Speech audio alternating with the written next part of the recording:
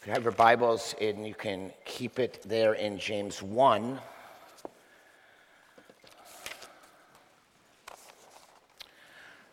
Last week, we heard the whole book of James. And now, beginning this week and every week up until just before Thanksgiving, we will be looking at every paragraph or every couple of paragraphs and work our way through the entire book of James this fall. And I always feel a little bit, I haven't done this very often, but because of last week, I feel like last week was the first time I had a fully biblical sermon, because I recited the text. And so I feel like today, some of you are going to be saying, boy, last week was so good. Why are you talking so much? But it's the nature of preaching. It's what we have to do. We believe that James was the half-brother of Jesus, and he wrote this book to believers who have been scattered because of persecution. If you look at verse 1, it says, James, a servant of God and of the Lord Jesus Christ, to the 12 tribes in the dispersion. So these are believers who have been scattered. Acts 11:19 talks about this. You don't have to turn there, but I'll read it. It says, now those who are scattered because of the persecution that arose over Stephen, this is when Stephen was martyred, traveled as far as Phoenicia, Cyprus, Antioch, speaking the word to no one except Jews. This is probably describing the exodus of many Jewish believers from Jerusalem and from Judea and from Palestine itself. And now these believers are under siege. They've had to relocate. There've been a massive upheaval in their life, and now they're trying to recreate their life, trying to find jobs, trying to make a living. And they are being besieged by a series of trials of all kinds.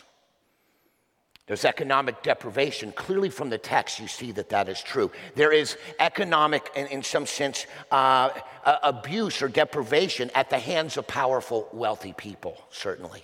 Maybe even wealthy people who are believers themselves. There is persecution. They are under duress. And what James is concerned with, he's concerned in these trials, will these Jewish believers who've come to faith in Jesus, will they be able to flourish in their walk with Christ under pressure? Or will the pressure and the trials and the difficulties squeeze them so that their faith begins to atrophy, that they don't know how to respond to trials, and therefore their faith begins to weaken. They begin to struggle spiritually. And obviously, this is a pretty important book for us. Many of you, I know a number of you, are facing very difficult situations right now. Serious trials. Some of you have been dealing with, over a very long period of time, the same trial that never relents. And if you're here this morning and you're not experiencing a trial, Monday, or next month, or the month after, you're going to get news. Something's going to happen to you, and you will be under duress. You will be under a trial, a difficulty, a pressure. And the question is, will you be able, by the grace of God, by the power of God, by the power of the Holy Spirit, to withstand that trial and flourish, even when your life, in many ways, is not going well, at least from a worldly point of view? Now, what we want to do this morning is, what James does is, James is going to call us all of us who are believers in Jesus Christ, he's going to call us to a response. You all know what that response is. You've just heard it. Count it all joy. But I'm not going to start with that. In part, I would generally encourage you, if you're caring for someone in a trial, that in the first 17 minutes of the person's trial, don't quote James 1:2. Can you imagine? It happens. I apologize in advance. You just find out the worst possible news, and somebody on the phone that you've shared with says, well, remember, brother, remember, sister, count it all joy. Yeah, thanks a lot. So we'll deal with the response later, because what I want us to see that James gives us 4 resources in order to deal with trials. Resources that my contention is we underuse these resources. And because we underuse them, we have a very, very hard time of responding with joy to our trials. So the 4 resources, the 1 response. Let's dive in and look at the first resource. We see it in verse 3. Again, he says, count it all joy. We'll get to that in a minute. Verse 3, for you know that the testing of your faith produces steadfastness. And let steadfastness have its full effect, that you may be perfect and complete, lacking in nothing. The first resource that you have to grab a hold on, if you're going to be a person who learns to respond well in trials, you have to come to the place where you believe that God has good purposes for you in the midst of your trials. James is very clear. He says, you know that the testing of your faith produces steadfastness. In other words, when God allows difficulties into your life, God can use that to make you a person of deeper endurance. But of course, James goes on to say, it's not simply endurance, one character quality. God is concerned about the whole person, because he says, and let steadfastness, let endurance, verse 4, have its full effect, that you may be perfect and complete, lacking in nothing. In other words, when God allows trials into our life and we learn to respond to them, God has good purposes to help us in our trials. And those purposes are to create deeper endurance, but also to become a more perfect and complete person. Now, I don't think James is trying to say you can become perfect. I think he's trying to say you can learn to be a more complete person, a more mature person. And the only way to get that done, in many ways, is to go through difficulties so that God can show himself real to you in those trials and build you into a person of much deeper character. Now, the reality is this: nobody likes to hear this. I know some of you are saying, well, just why? Can't we get a little more positive here? But the weird thing about us is that we accept this principle, basically, in almost every other area of our life, except spiritually. Right? In other words, if you're going to run a marathon this fall, 26.2 miles, you're not going to get ready for the marathon by sitting on your couch and watching the British baking show with a pile of chips and guac, okay?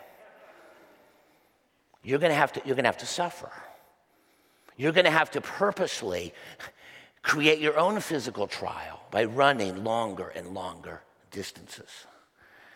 You know, I don't like these people. And if you have a sticker like this, I don't know about this. I don't like the people who have a 26.2 sticker on the back of their car. I feel like they're bragging and arrogant and making me feel bad. But I did see a sticker the other day that was really exciting. There was a guy who had a sticker that says 27.4. And I was, is this a new kind of race? And then I got up closer and it says, I got lost.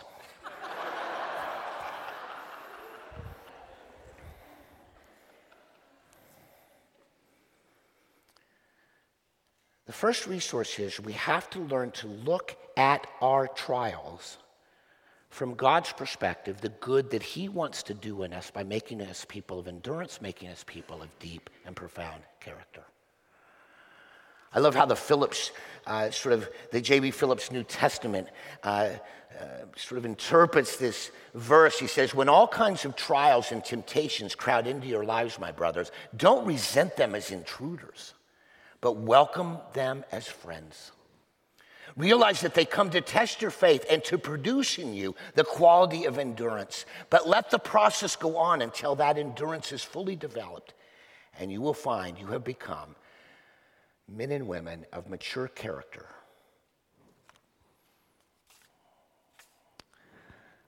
I don't know about you, but in my own life, there are many things I am willing to endure lots of suffering for. In 7th grade, I played football, junior high football, in my school. I was very small. I was too small. My mom begged me not to play, but she couldn't have paid me enough money not to play. I was so short. I was so little. They barely could find pads for a person as small as me. But I didn't care because I wanted to play football. 2-a-day football practices in Miami, Florida in the middle of August are not pleasant experiences. The humidity is 150%. I lost weight at an alarming rate, and I wasn't that big to begin with. I would eat 3 banana shakes, 3 bananas, 3 scoops of ice cream every day just to keep my weight from precipitously going down. So small was I. When I made the team, I was so proud that on Tuesday, our first game, I got to wear my jersey to school. My jersey was so big, it really wasn't the jersey's problem. I was so small, my jersey went past my hands. Kids laughed at me. I didn't care. I'm on the team. I can't tell you how many hours I practiced to get to that moment. It wasn't just summer practice before the first season. My dad and I would practice for hours upon hours for years, where he would throw the ball and I would catch it. He was always really good. He'd always act like it was a huddle. He said, all right, it's 4th and goal. Cowboys down by 6. 10 seconds on the clock. This is the last play of the Super Bowl. You got to catch this.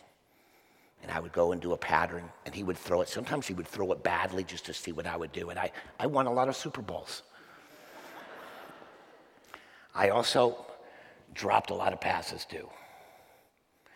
No one could have dissuaded me for suffering the mockery of my large jersey, the smallness, hours of effort, because I wanted to be on that junior high football team, and I made the team. I even started. It's the smallest wide receiver in the history of junior high football. But I could catch anything. Of course, I only threw about twice a game, but 2 catches a game in junior high football, massive. You all do this in your own life in other ways, don't you? You practice your musical instrument. You do your academics. You stay up late to get a paper done, to do it well. You'll work late at the office. You'll endure all kinds of suffering. But when it comes to spiritual life, it's almost as if we have no tolerance for enduring suffering. Even though God is very clear in multiple places, but particularly here in James, that your trials are designed to make you a person of deep character, to make you more like Jesus, to make you a person of deep endurance. And this is my plan for you. And we sometimes fail to embrace that purpose.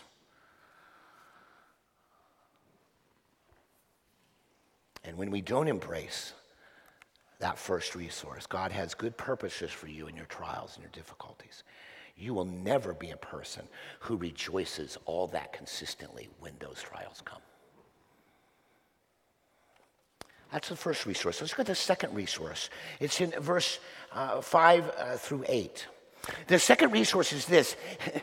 Many of you, I suspect, are going to have trouble seeing God's good purpose for you in trials. And James knows that. And so he gives you an exhortation. The second resource is, if you're having trouble seeing God's good purposes in your difficulties, you need to ask God to help you see your trials from God's perspective by asking for wisdom.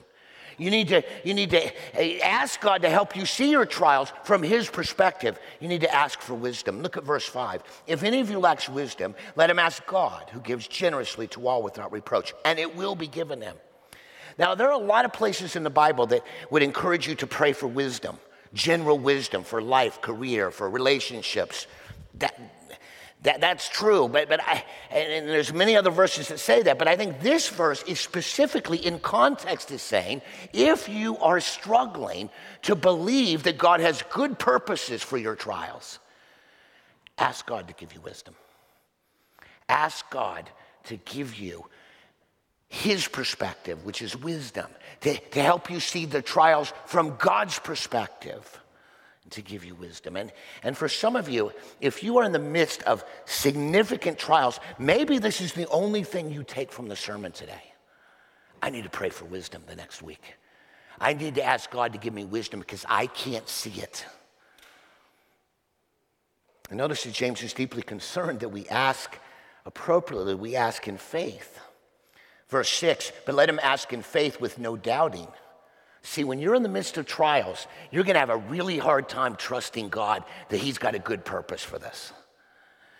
And so when you hear this, I'll pray for wisdom so you can see, life from God's perspective, you're like, yeah, right. I could never have a good perspective. I could never have a Godward's perspective on my difficulties. So it says, let him ask in faith with no doubting. For the one who doubts is like a wave of the sea that is driven and tossed by the wind. For that person must not supposedly receive anything from the Lord. He is a double-minded man, unstable in all his ways. Too often, I think we just don't ask God to do what he desperately wants to do for us. To help us see the trials from his perspective, to help us see the good purposes that he has for us. And if that's where you are this morning, I just want to encourage you to maybe the one thing you take from this morning is you're going to ask God to give you wisdom to look at your trials from God's perspective. Because without that, you will have a very difficult time learning how to rejoice. That's the second resource. The third resource, I won't deal a lot with this, but it's in verses 9, 10, and 11.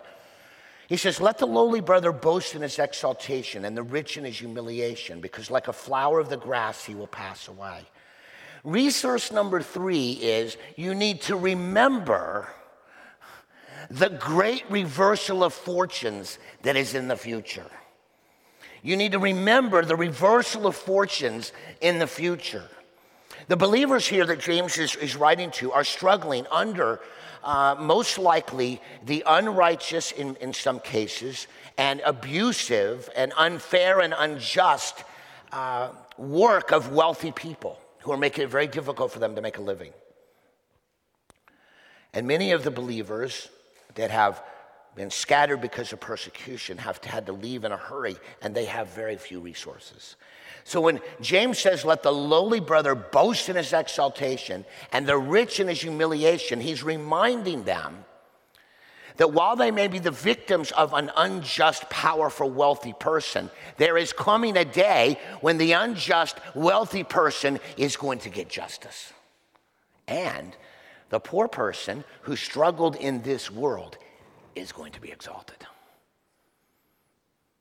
You see this all over the Bible. Psalm 37 is a great chapter because it talks about, God, why do the wicked, why do the wealthy, why do the powerful who are abusive, why do they prosper and the believers seem to be in deep trouble? And one of the arguments that God makes in that psalm, and one of the arguments James is making here is, this life is temporary. The future is eternal. And you've got to get your head around the fact that the abuse you may be experiencing from a powerful person will not last forever. But your exaltation to rule and reign in the future kingdom will last forever. And when we remember the reversal of fortune, this future reversal of fortune, it also helps us to deal with some of our trials when we face unjust, difficult, powerful people that have made life very difficult for us. Listen, there's a number of people in this room right now and online. I know that because I've spoken to them, who have got themselves at work Because of their faith in Christ and because they weren't willing to cut ethical corners, because they shared their faith in a perfectly appropriate way, but it was misinterpreted, they find themselves in deep water at work, sometimes even losing their job because of their faith in Jesus. It's not a bad verse to remember. Powerful people who do unjust things, who may have harmed you, God's going to deal with them. And your exaltation is assured. One day you'll be ruling and reigning with Christ. You may be socioeconomically living in a very difficult place in this world, but in the next world you will rule and reign with Jesus. That's the third resource. One more resource. James 1:12. Blessed is the man who remains steadfast under trial, for when he has stood the test, he will receive the crown of life which God has promised to those who love him.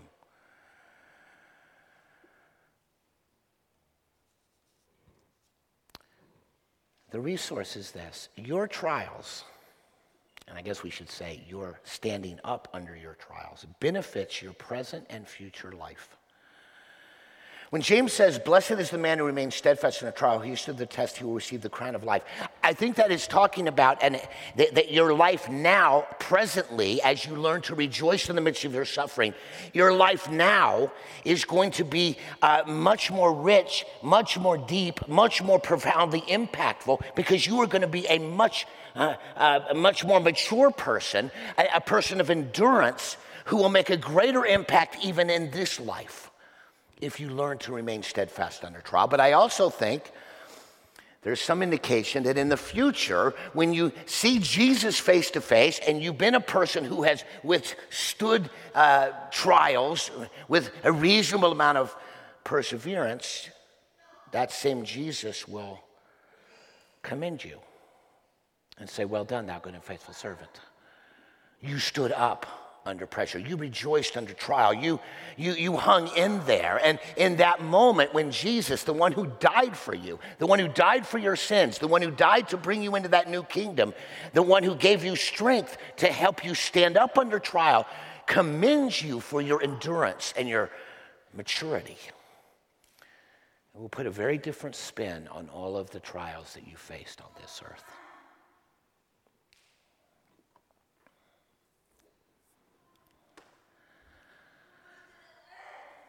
You know, it's football season has started, the NFL.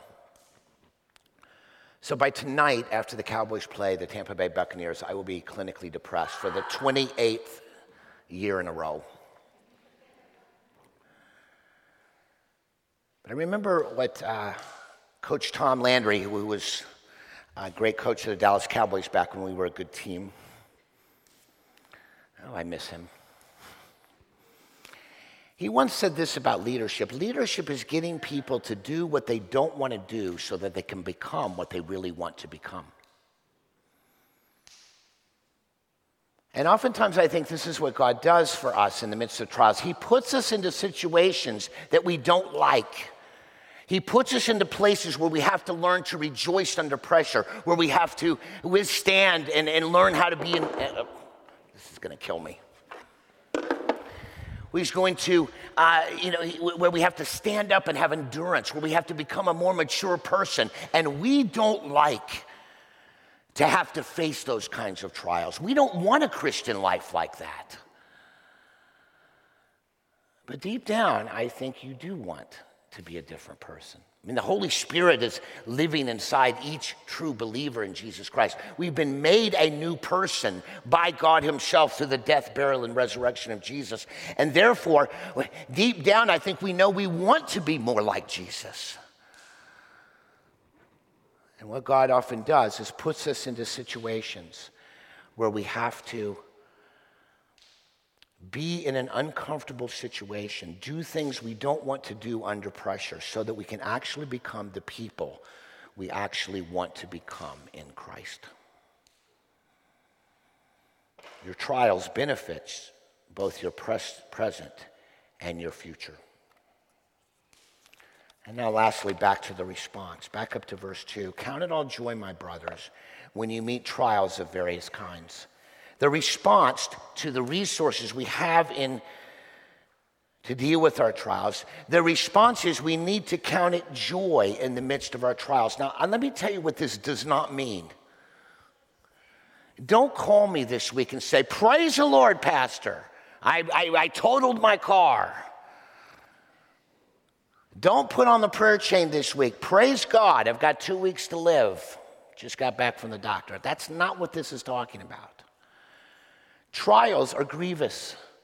Trials there are going to be tears. There's going to be losses. There's going to be deep and profound grief. But in the midst of the grief and the tears, you can have joy.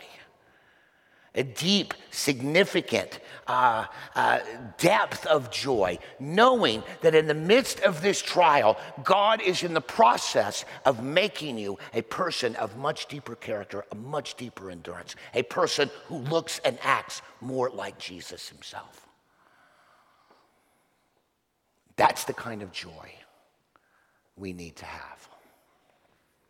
That's the kind of joy we need to express. That's the kind of joy that James is encouraging his believers. And again, that joy is not disconnected from the 4 resources James has provided his readers. So one last story. I think if you're honest with yourself,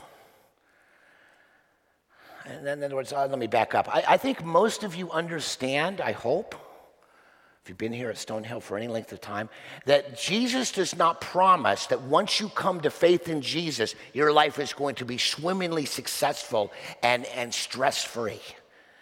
Do you all understand that's not true? And once you've been a believer for 17 seconds, you know it's true. But in every heart, I think, there is a little bit of you that's a budding prosperity theologian deep in your soul. And you know that's true. You want to laugh at the television preacher who promises these wonderful things. Deep down, you kind of believe it too. I remember growing up, I was a young believer, I was like 12, 13 years old, and I thought, well, I'm following Jesus, but probably a lot of good things should happen. I mean, good things did happen, but I was sort of shocked when I experienced trials. I was like, what happened? My prosperity theologian speaking to me right out of my flesh. And then I met Stan and Florence Huntington. I've shared with them in the past about them. They were 75 years old when I met them. I was scared of him because Stan had a lung condition. He coughed a lot, and he was kind of a little bit cantankerous, I thought. But as I got to know him, my little prosperity theologian started to get smaller and smaller in his voice. Stan and Flo lost their only child in a plane accident with their grandchild. Lost it in a horrible plane accident. Stan had a terrible lung disease that cut short his career, and economically they suffered, and they lived in a very small house there in Miami. Significant losses economically, physically. He just struggled. He could hardly breathe at times. This is a man and his wife who had many, many, many unanswered prayers for his health, the economics of their life, and of course the safety of their children and grandchild, all taken away from them. Stan had this notebook, big notebook, carried around at church. I wouldn't talk to him initially. He said, do you have a prayer request? I said, no, I'm fine. Everything's fine here. Finally, I broke down. I gave him my prayer request. That was a mistake. Not really. And the next week, he goes, how's it going? I told him what was happening. He wrote it down. That's an answer to prayer. I'm going to keep praying. And when things weren't answered in my prayer, in the prayer requests I gave to him, he says, that's okay. Sometimes God says no. Sometimes God doesn't do it in our timing. We got to learn how to deal with that. This is a guy who had hundreds, probably thousands of unanswered prayers, trials upon trials that affected his whole life. He wasn't able to do all the kinds of ministry things that he wanted to do with his wife because he was so sickly. And yet, for a bunch of teenagers in that church, we got to know Stan and realized that our prosperity theology was all wrong, and that here's a guy who's had massive problems in his life, and he still trusts Jesus, and he's allowing Jesus to make him more like Jesus under massive pressure. It changed my life.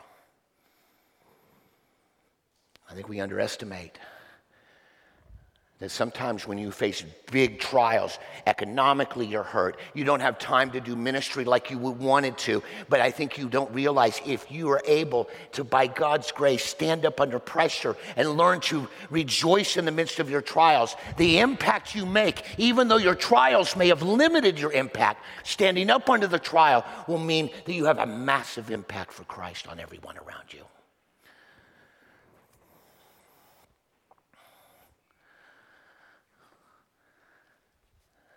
We've got to learn to rejoice in our trials. Why? Because our trials are the ways that God is making us into a more mature person, making us more like Christ, making us a person of endurance. If you're struggling to see that, you need to ask God to give you wisdom to see that. You need to understand that your trials, the reversal of fortune, no matter what you're dealing with now, that situation will not last forever, and God will deal with the injustice being poured out on you, and you will be raised to a position of honor and responsibility in that new kingdom when you rule and reign with Christ in the future. You have to realize that when we learn to rejoice in our trials, we are building by God's Spirit into our lives a person of deep character like Christ that has value not only for this life, but there will be a commendation in the next. If we hold on to these resources a little tightly and ask God to help us embrace them more deeply, we can be people who can rejoice no matter what we actually are experiencing.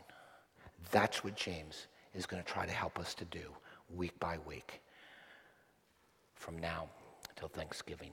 Let's pray together. Dear Father in heaven, give us wisdom to see trials from your perspective. Help us to believe that God has good purposes in the midst of our trials.